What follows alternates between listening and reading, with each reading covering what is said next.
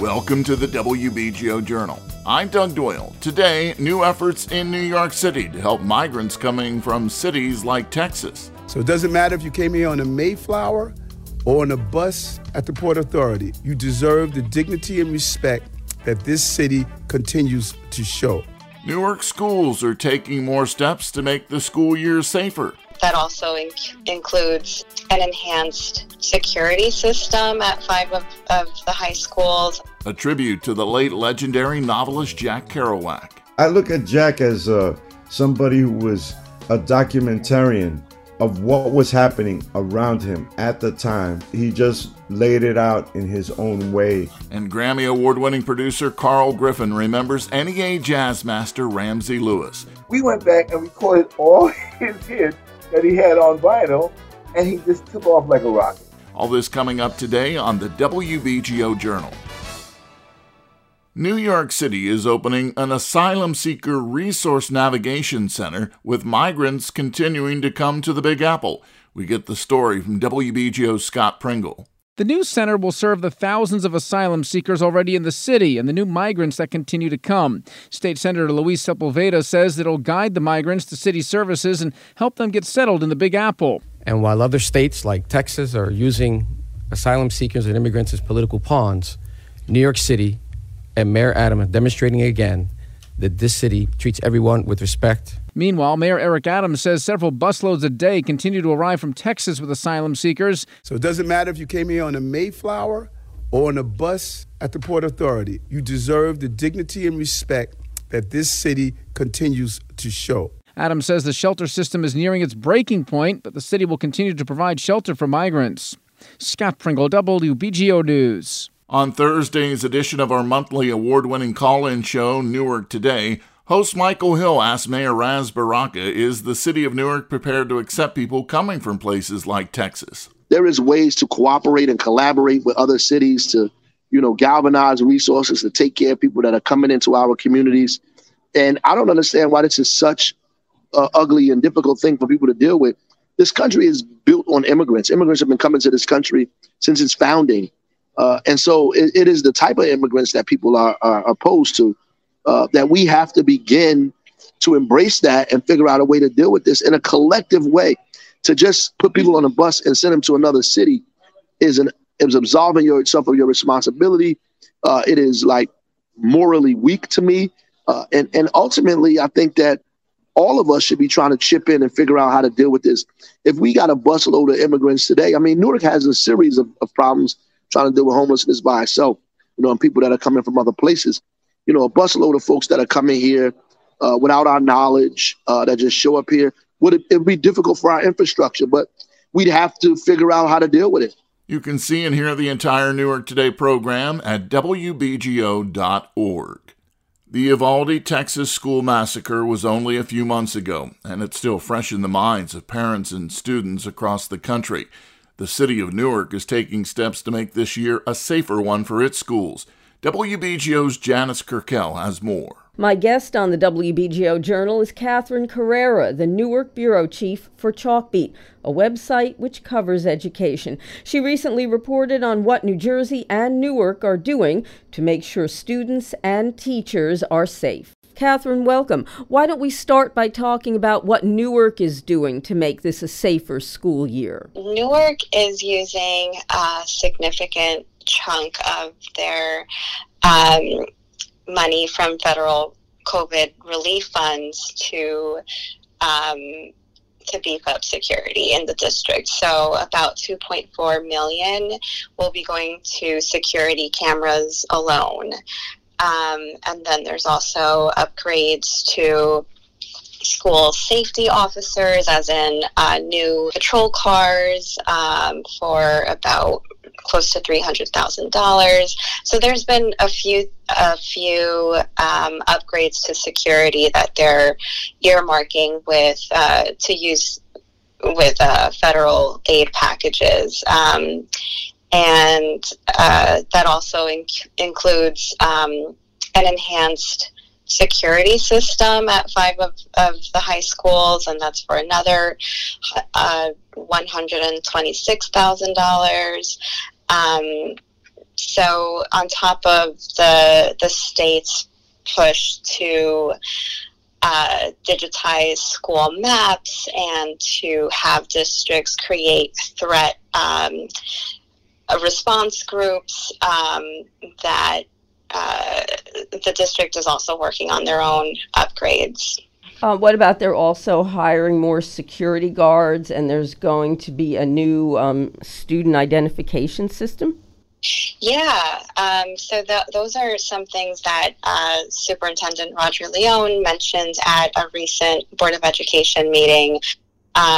He and sort of outlined in committee reports that they've hired already 40 permanent security guards, and they're looking to hire an additional 50 guards on a per diem basis, so that when you have a security guard that isn't available that day, called out or something, you have someone, they have a fleet of guards that can come in on a per diem basis. And there's also an upgrade to the command center that the Office of Safety uses to monitor the district. They have a remote surveillance system that they're going to be using that is new, and this all came out of a facilities committee report from late August. And so and that also includes a new student ID system. Now, you write that money for a new digital school mapping system is going to come from federal COVID relief funds. Could you describe for us what is this digital school mapping system?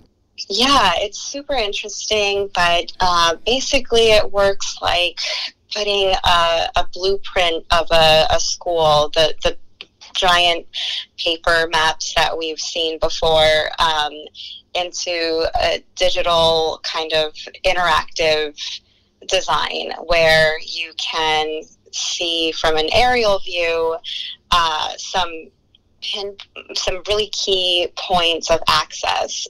So that includes doorways, but also stairwells and other areas that law enforcement it would be helpful for them in a terrible emergency like the school being under threat of a shooting. And so I talked to someone from the National Association of School Resource Officers, the executive director, Mo Kennedy, and he said that, the digital maps can be super helpful, but they don't replace the human element of being familiar with school grounds. And so he strongly suggests that to use the digital maps as a supplemental to law enforcement actually getting into the schools, getting on the ground, and being familiar with the physical layout, because it's one thing to see something on a screen, and it's another thing to experience it. So yeah, the digital maps can be really helpful, according to experts, in those emergency situations, but they still don't replace some of the basic tactics of just getting familiar with a layout and more importantly, the school community. Now, after a recent action by the governor, it seems like threat assessment teams are going to become part of the fabric of the public schools. Is that right? Yes. The governor on August 1st, he signed into legislation the establishment of threat assessment teams in public schools, and districts are required to have these teams set up by the start of next school year. So with all the new safety measures, have you talked much to parents or even kids about how safe they feel? Do parents feel safe sending their kids to school, and do kids feel safe once they're there?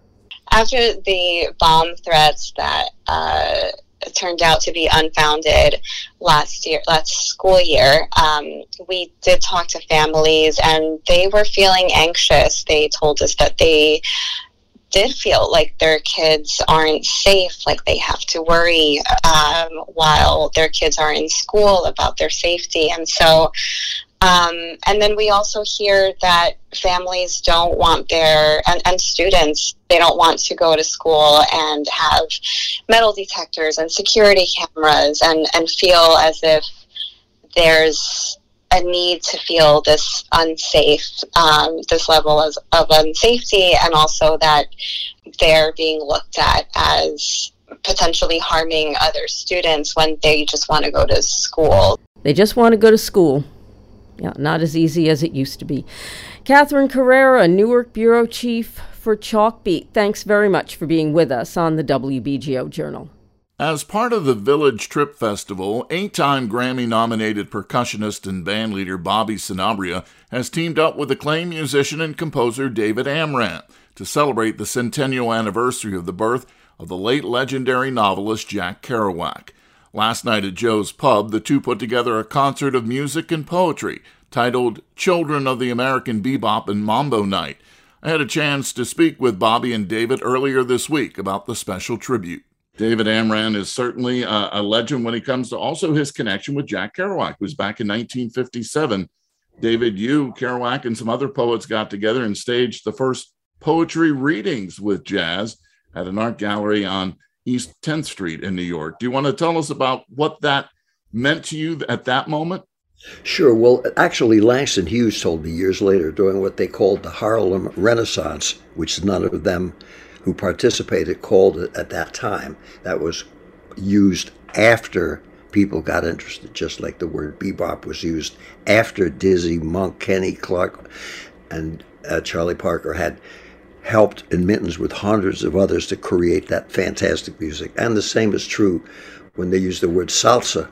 People had that on their eggs decades before they decided somehow this magnificent Afro-Cuban music and music from Puerto Rico and the Dominican Republic and all these places that was part of our music, even though most of us didn't know it, suddenly they figure, well, we'll slap it all together because it seems like people are interested. I only say that because beat was a word that was used a long time ago, and by the time Jack's On the Road came out, he couldn't stand that term, and none of us could. Beatnik was like the words that we don't use referring to people's ethnicity, pigmentation, location, or education. I'm not saying that to bring everybody down. It's just that those terms diminish what's happening before it even gets a chance to happen. And when I went out to the Bronx and I took Elizabeth Thompson, who runs the festival, and she heard Bobby and the group and these incredibly gifted, fantastic people, many of whom will be with there Friday night, singing, and Bobby's group playing some of the music of Elmo Hope and great composers who were like Monk and Bud Powell that all hung out together. Suddenly, she was hearing for the first time what it was like in the Bronx when they were all living there over 50 years ago when I played at the 845 or sat in there often, a whole world. And the reason I mention that is because Jack Kerouac was writing about that stuff, and his book On the Road, which is read today by armies of kids, they're reading what he wrote about musicians that he heard in the 1940s, and he appreciated how beautiful that music and how beautiful jazz and Afro-Cuban music and Johann Sebastian Bach and Bartok all were. And I say that only because what we're doing, that afternoon I said, boy, I wish Jack were here. And they had someone from Spain reading in Spanish and English, and the whole afternoon was exactly the kind of thing that we loved that made us do whatever we were going to do. And with Bobby being there and sitting in with his group, I'll do a little something, then I'll be his side man, and he'll do something, then I'll do one, and he'll do one, and different people will read some of Kerouac. Some fantastic singers are coming, and while we have everything organized, it'll all be spontaneous, and people coming for the first time in their lives will see something that's supposed to be, pardon the expression, beat, you dig. And instead of being El Slimatissimo professional victims, we hate America because they hate us more, all that negative side of the stuff. That's fine, but this is something different. This is rejoicing in that beautiful spirit that these incredible musicians, who weren't treated very incredibly well, left us this gift. And that's a gift. Now that I'll be 92 in 2 months, I'm realizing my gig, since I stayed around long enough to be an older person, is to do what those hundreds of older people did for me and did for Bobby when he was great friends with Candido, who never would have shown up in those gigs we did if it weren't for loving Bobby. We are honoring what they gave us, and what they gave us, they got from their elders, and that's the way jazz has always been. And the business usually follows it 30 or 40 years later. So fortunately, Bobby's alive, and by a miracle I am too. So we're just going to try to make any young people there, whether they want to be musicians or read a Jack Kerouac book or write a poem or be an airline pilot, try to do a good job, do it better, love the people they're with, hang out with everybody, and keep it for real. David's career, most people know about David's fascinating career, from composing the music for the Manchurian Candidate to being the first composer in residence for the New York Philharmonic, to going to Cuba with Dizzy Gillespie back in '77, recording and playing with Mingus. Of course, you play a number of instruments: piano, French horn, Spanish guitar, penny whistle. What do you think, as you ponder about the centennial birth of Jack Kerouac, what was his connection to this music? Why did he enjoy it so much to write about it? He loved it because when he's living in Lowell, Massachusetts, and I wish Bobby could come up there too, show the folks that music.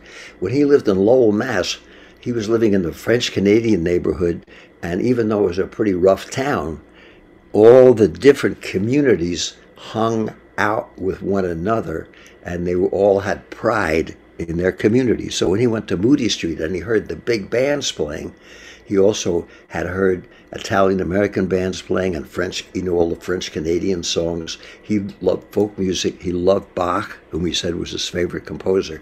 So when he heard Monk and Dizzy, and when he heard some of the great geniuses like Mario Bauza and Machito's band, people who had created that music, he could hear it and feel it when all the critics ignored it or didn't hear it or didn't feel it because they weren't told, this is heavy, this is trendy, this is current, this is what the kids will like this month, so get it out there and get their money before they find out.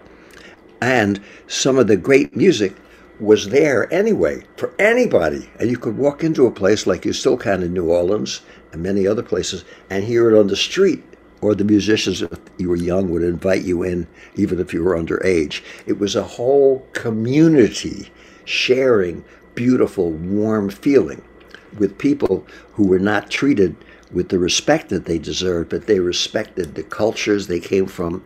And Jack was the same way. He didn't speak English till he was 6 years old, but he appreciated that music. And people, all these kids in high school now that read On the Road, he's writing about the 1940s. And most of their parents and grandparents were disenfranchised. New York City's greatest radio station for jazz in the world takes place in New Jersey. Not because the 8 million New Yorkers are not capable of hearing it, but because many who live in the city don't get a chance because nobody's playing it to speak. However, millions of people are listening to it, and many, many people are playing it. And New Orleans somehow has survived, and the Bronx has come back, and Greenwich Village, where we're playing, I always tell the kids there, since Adam and Eve were in the Garden of Eden, the rents have been too high. However, that spirit is still, and men and women have been struggling, but the spirit's there, and jazz and Latin music are about that. And his first cousins, people like Bobby, have shown the world what it's about. And I was at the Lincoln Center when Bobby's Multiverse Orchestra did a whole evening of Leonard Bernstein's music reimagined. And I had worked there as composer in residence. I only thought, my gosh, if he'd only been there to hear that done that way, not as a wax museum or a death chamber revisited like seeing someone's coffin, but by seeing it live and created from that into something new. Because life and music are always changing. But if you get to those roots, you can't go wrong. All right, good evening and welcome to Jazz at Lincoln Center, Disney's Club Coca-Cola. Ladies and gentlemen, how are you doing this evening? Feeling all right? Great. Put your hands together. Keep on clapping for Bobby Sanabria and his Multiverse Big Band. Thank you so much, ladies and gentlemen. Our story begins in the year of my birth, 1957. It is a hot summer day in New York City on what is traditionally known as the West Side.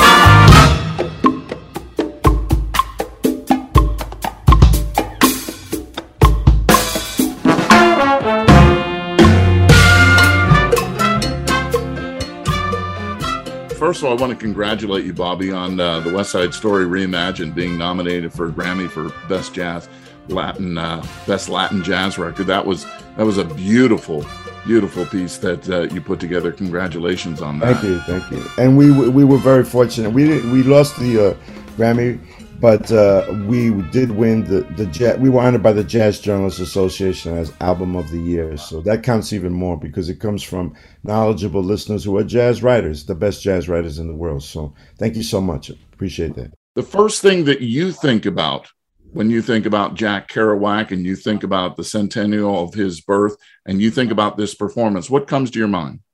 The first thing, as always, when I was shocked when I read On the Road for the first time, and all of a sudden those first lines on I forgot what page it is. It's always different in whatever published volume it is, where he starts going, it's the mambo beat, it's the Congo beat from the Congo, etc., etc. And I go, oh my God, this guy went to the Palladium Ballroom and hung out and he danced mambo. Not only he did, but all those cats did. Allen Ginsberg, Ferlinghetti, all those guys. They went there to get soak up the sounds of Africa, meeting New Orleans, meeting Cuba, meeting the Bronx, etc. But in the communal vortex that was the Palladium Ballroom on West 53rd Street and Broadway, the home of the mambo at that time.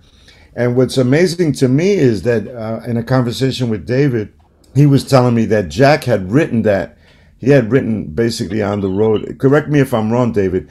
He had started writing that back in 1950. But that was in the 40s. He had 10 versions, and the 10th version was the one that finally came out. He started that in the 40s because he was going to Columbia and going to Minton's quite often, and hearing that music. Dizzy even named a tune Kerouac after him because he was an unpublished writer, but he was a beautiful cat. And he had that same spirit that you do and all the people we know and admire do. You didn't need a can opener to say hello.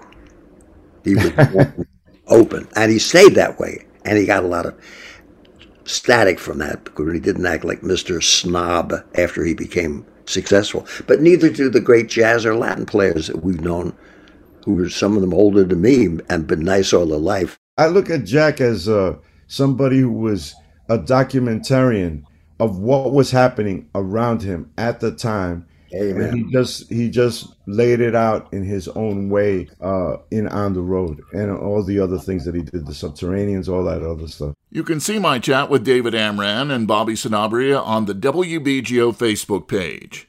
NEA jazz master and legendary pianist, educator, and broadcaster Ramsey Lewis died Monday at his home in Chicago. He was 87. Three-time Grammy Award-winning producer Carl Griffin worked on several of Lewis's albums as part of the GRP record label, and was his tour manager for a while. Carl Griffin joined me this week to talk about his friend. Well, Ramsey, backstage in his rider, he would have a bottle of red wine, a high vintage red wine, and a bottle of high vintage champagne in his rider to be in his dressing room.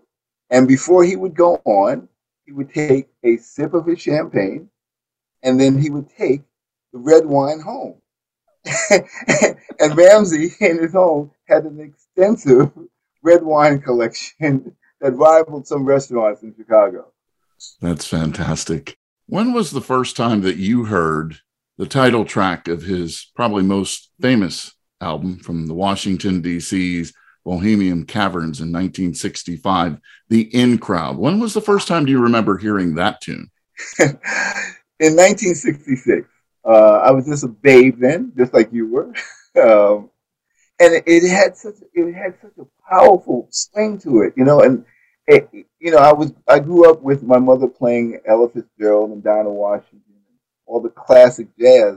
And I was I was a Motown kid. This was like the first instrumental hit that caught my ear.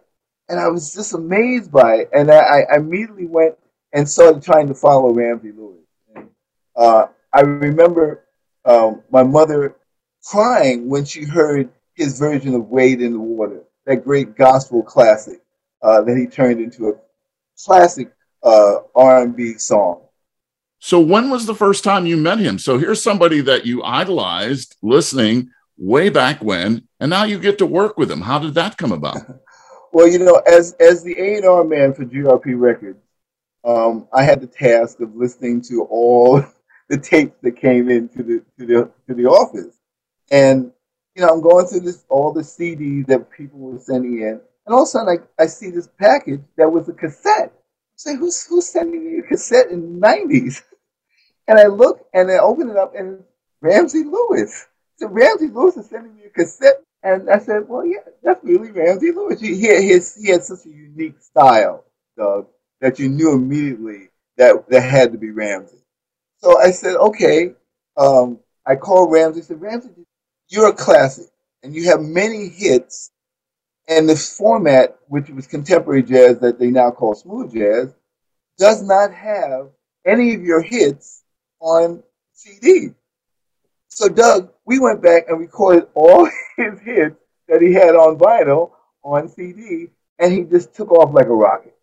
It was this amazing project. Ivy Pyramid was the first one, and the track that they played was this great stylistic hit produced and written by Tommy Bell and Linda Creed called "People Make the World Go Round." So Ramsey had a renaissance as not only musician but a statesman for the music. You had Sky Islands in 93 with GRP Records with him, and then you co-produced Between the Keys in 96. When we talk about his unique style, he was able to meld gospel, blues, jazz, rock and roll, soul standards all together. Why do you think that was the case? I think, obviously Ramsey was brought up in the church. So he had that background of church music and blues music there. And he created this style wrapped around that kind of music. And you got to remember, Maurice White from Earth, Wind and Fire was his first drummer. So the combination of that, R&B, blues, jazz, just rubbed off on Ramsey, and that became his signature. Is there somebody out there right now that reminds you of Ramsey Lewis, that has the ability to meld all these different types of genres and maybe just as much as an influence as a broadcaster? Matthew Whitaker. I'm very impressed with Matthew Whitaker. I find the young man so brilliantly talented and has such a personality. And I'm watching him grow as an artist and as a person. And I think he's so unique that eventually where he can be a broadcaster, because he connects to this generation of jazz people, jazz musicians, and jazz lovers. You can see the entire interview with Carl Griffin on the WBGO Facebook page. Thanks for listening to the WBGO Journal. I'm Doug Doyle. Join me next Saturday morning at 5:30 for another edition of the award-winning WBGO Journal. If you enjoyed the news programming you hear on the world's greatest jazz station, WBGO, support it now. You can go to wbgo.org/support. And thanks. In the meantime, stay tuned to WBGO and WBGO.org.